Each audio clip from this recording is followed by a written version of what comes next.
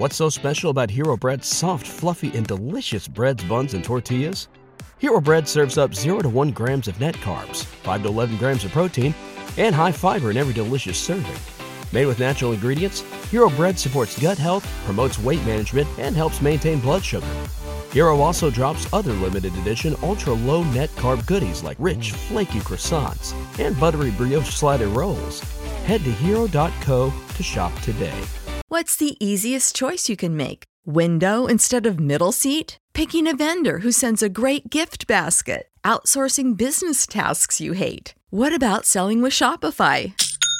Whether you're selling a little or a lot, Shopify helps you do your thing, however you cha-ching. Shopify is the global commerce platform that helps you sell at every stage of your business. From the launch your online shop stage to the first real-life store stage, all the way to the did we just hit 1 million orders stage. Shopify's there to help you grow. Whether you're selling scented soap or offering outdoor outfits, Shopify helps you sell. Wherever and whatever you're selling, Shopify's got you covered. Sign up for a $1 per month trial period at shopify.com/try. Go to shopify.com/try now to grow your business, no matter what stage you're in. Shopify.com/try.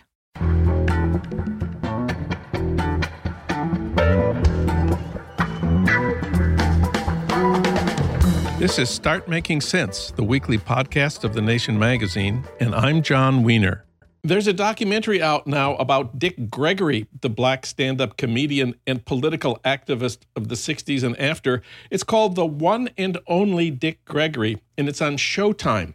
For comment, we turn to John Powers. He's critic at large on Fresh Air with Terry Gross, where he has an audience of several million listeners. He's also been a film critic for Vogue, and before that for the late lamented L.A. Weekly. We reached him today at home in Pasadena. John Powers, welcome back. Glad to be here, John. Well, in my lectures in American history classes on the civil rights movement, I always quoted one of Dick Gregory's most famous jokes, and it's the joke that opens this documentary. I sat in at a segregated lunch counter for months, and when they finally agreed to serve me, they didn't have what I wanted. You know, it's funny, but it's also a profound statement about the limitations of seeking integration into white society in America. And at the time he told it, the early 60s, this was a moment when the nonviolent civil rights movement for integration was being challenged by a more radical Black Power movement. So Dick Gregory, in this one joke, captures a lot of what made him important then and what makes him important to us today. I was going to say, the funny thing about that joke is that I think it's almost better now than it was, because at the time the point was they didn't have what I wanted, but it's the point about sitting at the counter, whereas years later you realize that what it's about is actually integration didn't offer me what I wanted, because I still wanted to be Black. I still wanted to have my culture. I still wanted to like the things I like. And at the time, I'm not sure audiences would have heard that. I think Black audiences would have, but I think the white audiences who loved him, might not have heard that part of it. He's an interesting figure in lots of ways.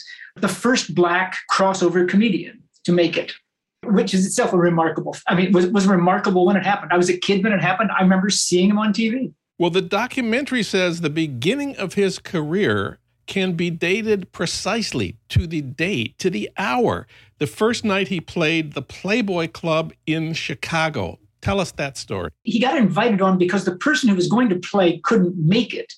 And that was Professor Irwin Corey, who in fact was a champion and supporter of Gregory, which is interesting. He wasn't just a nonsense spouter. Anyway, they invited him to play at the Playboy Club to fill in for Irwin Corey. And before it started, they said, there is a problem. There's a problem. The entire audience is basically Southern businessmen here for a convention. So you're going to be talking to an audience of basically white Southerners. Do you want to leave? And in fact, he said no. And in fact, this was the perfect place for him, because it was always Gregory's genius that he could actually make jokes that white people got and laughed at, and at the same time were pointedly true racial jokes that white people knew were true. And what happened was he was there and he played for 3 hours. It became one of those legendary things where you put the black guy in front of the pack of wolves. And in fact, he wows them. They loved him. And the word of that appearance got to the then reigning host of late night TV, Jack Paar, who invited Dick Gregory on his show. But Dick Gregory at first refused the invitation. He said the issue was sitting on the couch. What was that about? At that point, they would bring entertainers out, and the black entertainers would entertain and then leave. And if you were a white entertainer, you did your bit, and then you sat next to Jack as an equal. So the whole point is, if you sat on the couch, that meant you were somebody, and it meant you were somebody who was being acknowledged and recognized. You were kind of, given that the Tonight Show at that point was kind of a ritual way of like expressing what America thought or wanted to think.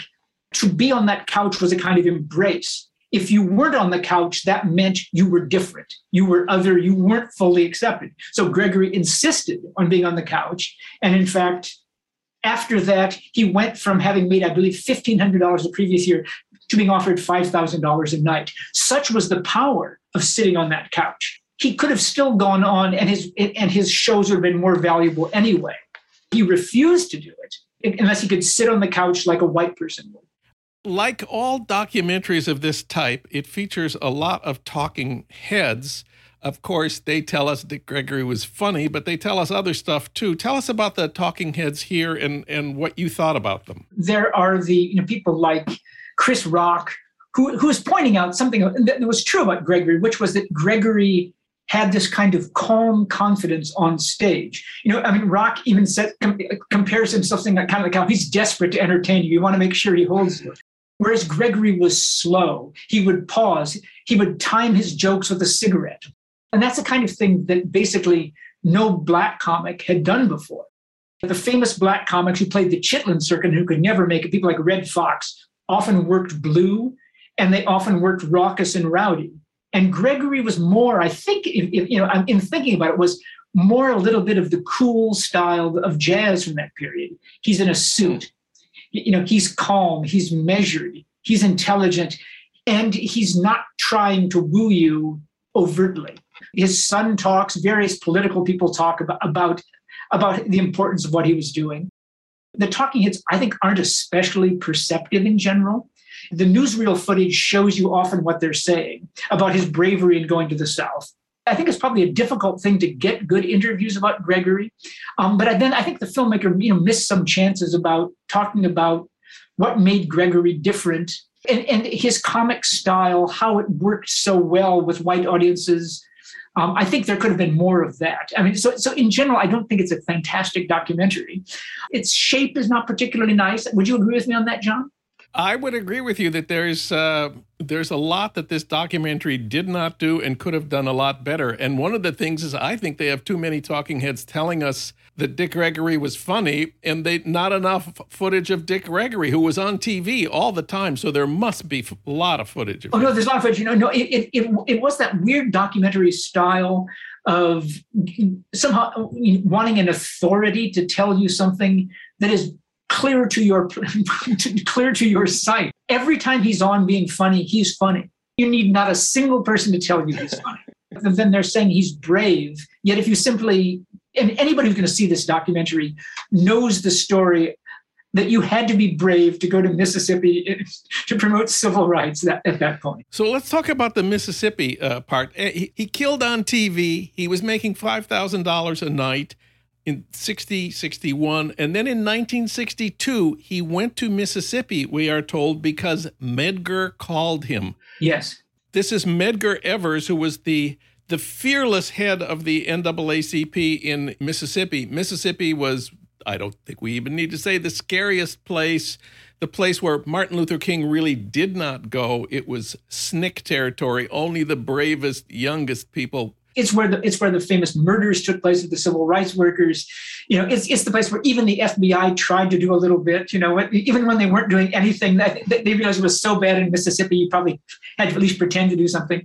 So he went down and began promoting civil rights, which very quickly he knew was his calling. that somehow being a comedian seemed like child's play to him, I think. He was good at it. It could make money. It gave him a platform, so you do it. But I think he never really thought, that his life's work was being a professional comedian. I do think his life's work was being an activist. And the most important of his life's work was the civil rights stuff that he did. He did other stuff later on, which you will talk about, I'm sure. And indeed, he was a huge figure in the civil rights movement in the North as well as in the South. In the book that Mike Davis and I wrote about L.A. in the 60s, he appears half a dozen times in Los Angeles.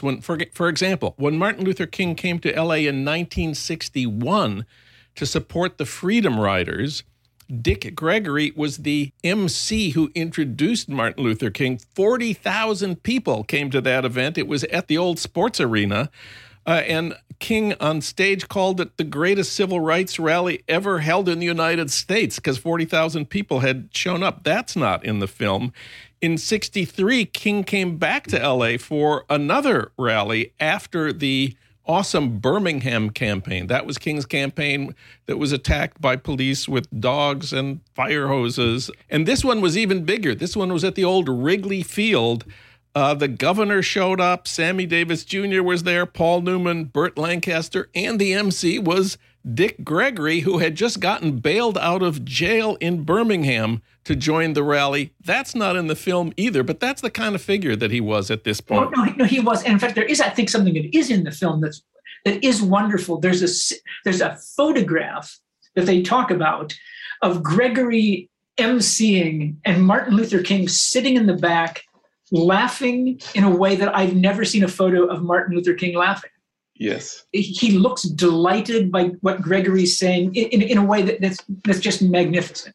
And then Gregory became an anti-war activist later in the 60s and ran for president in 1968 as an anti-war candidate. This story is also missing from the film. 68 was, of course, the year that the Vietnam War was at the center of American politics. The incumbent president, LBJ, was responsible for sending 500,000 Americans to fight there. And here in California, anti-war forces launched the Peace and Freedom Party to challenge what everybody assumed would be LBJ's reelection campaign. The Dems, of course, ended up running Hubert Humphrey after LBJ withdrew from his own reelection campaign. Peace and Freedom did not want to be an all-white party. They formed an alliance with the Black Panthers in California, and then they had an open convention to pick their presidential candidate. And Dick Gregory campaigned, but the Panthers insisted that one of their own be the presidential candidate, and they insisted it be Eldridge Cleaver, the black radical author and somewhat crazy militant.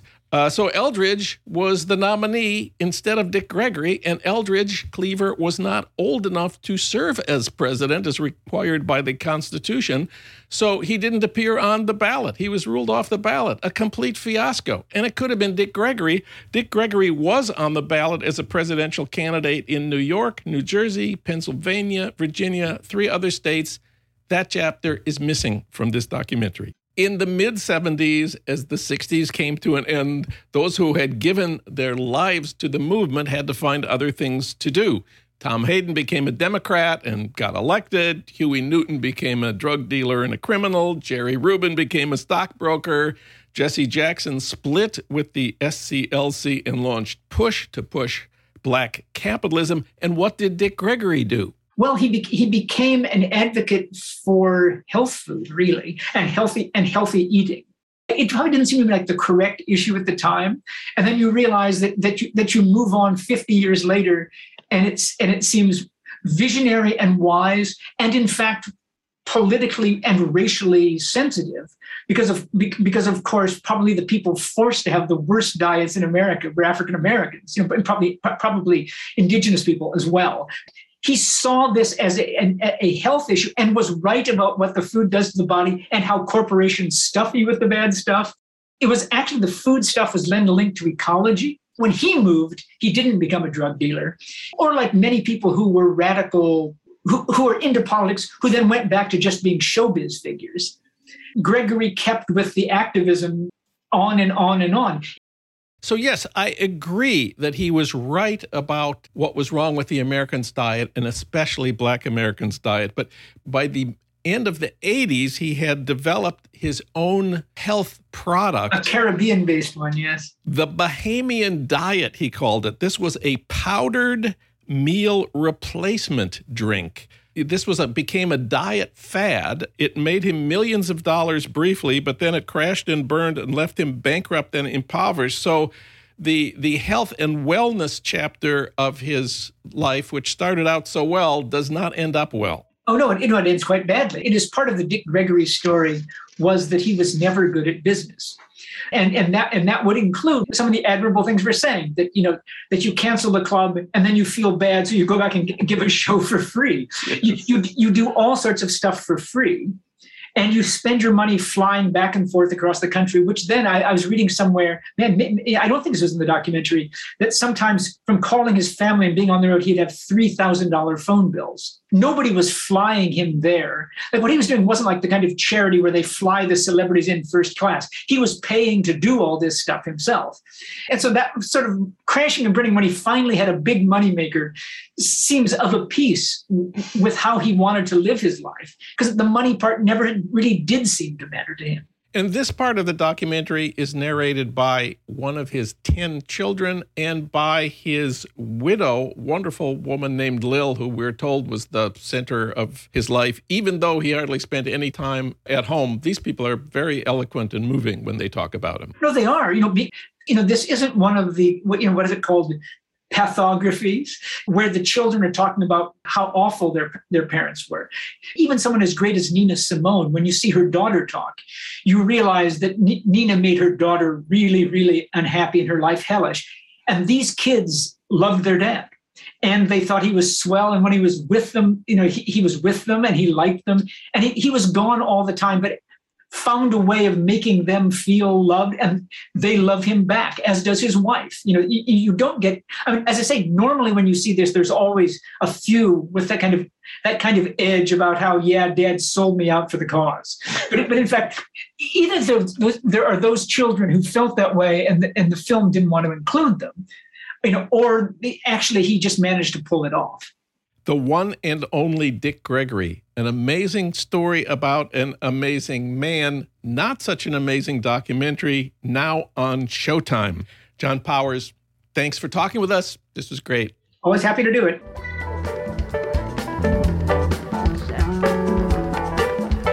You've been listening to Start Making Sense, the weekly podcast of The Nation magazine. You can hear more interviews like this one at thenation.com, and you can subscribe to Start Making Sense at iTunes Podcasts, Pocket Casts, Stitcher, or wherever you get your podcasts. I'm John Wiener. Thanks for listening.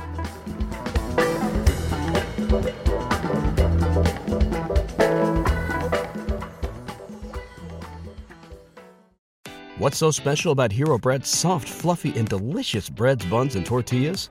Hero Bread serves up 0 to 1 grams of net carbs, 5 to 11 grams of protein, and high fiber in every delicious serving. Made with natural ingredients, Hero Bread supports gut health, promotes weight management, and helps maintain blood sugar. Hero also drops other limited edition ultra-low net carb goodies like rich, flaky croissants and buttery brioche slider rolls. Head to hero.co to shop today.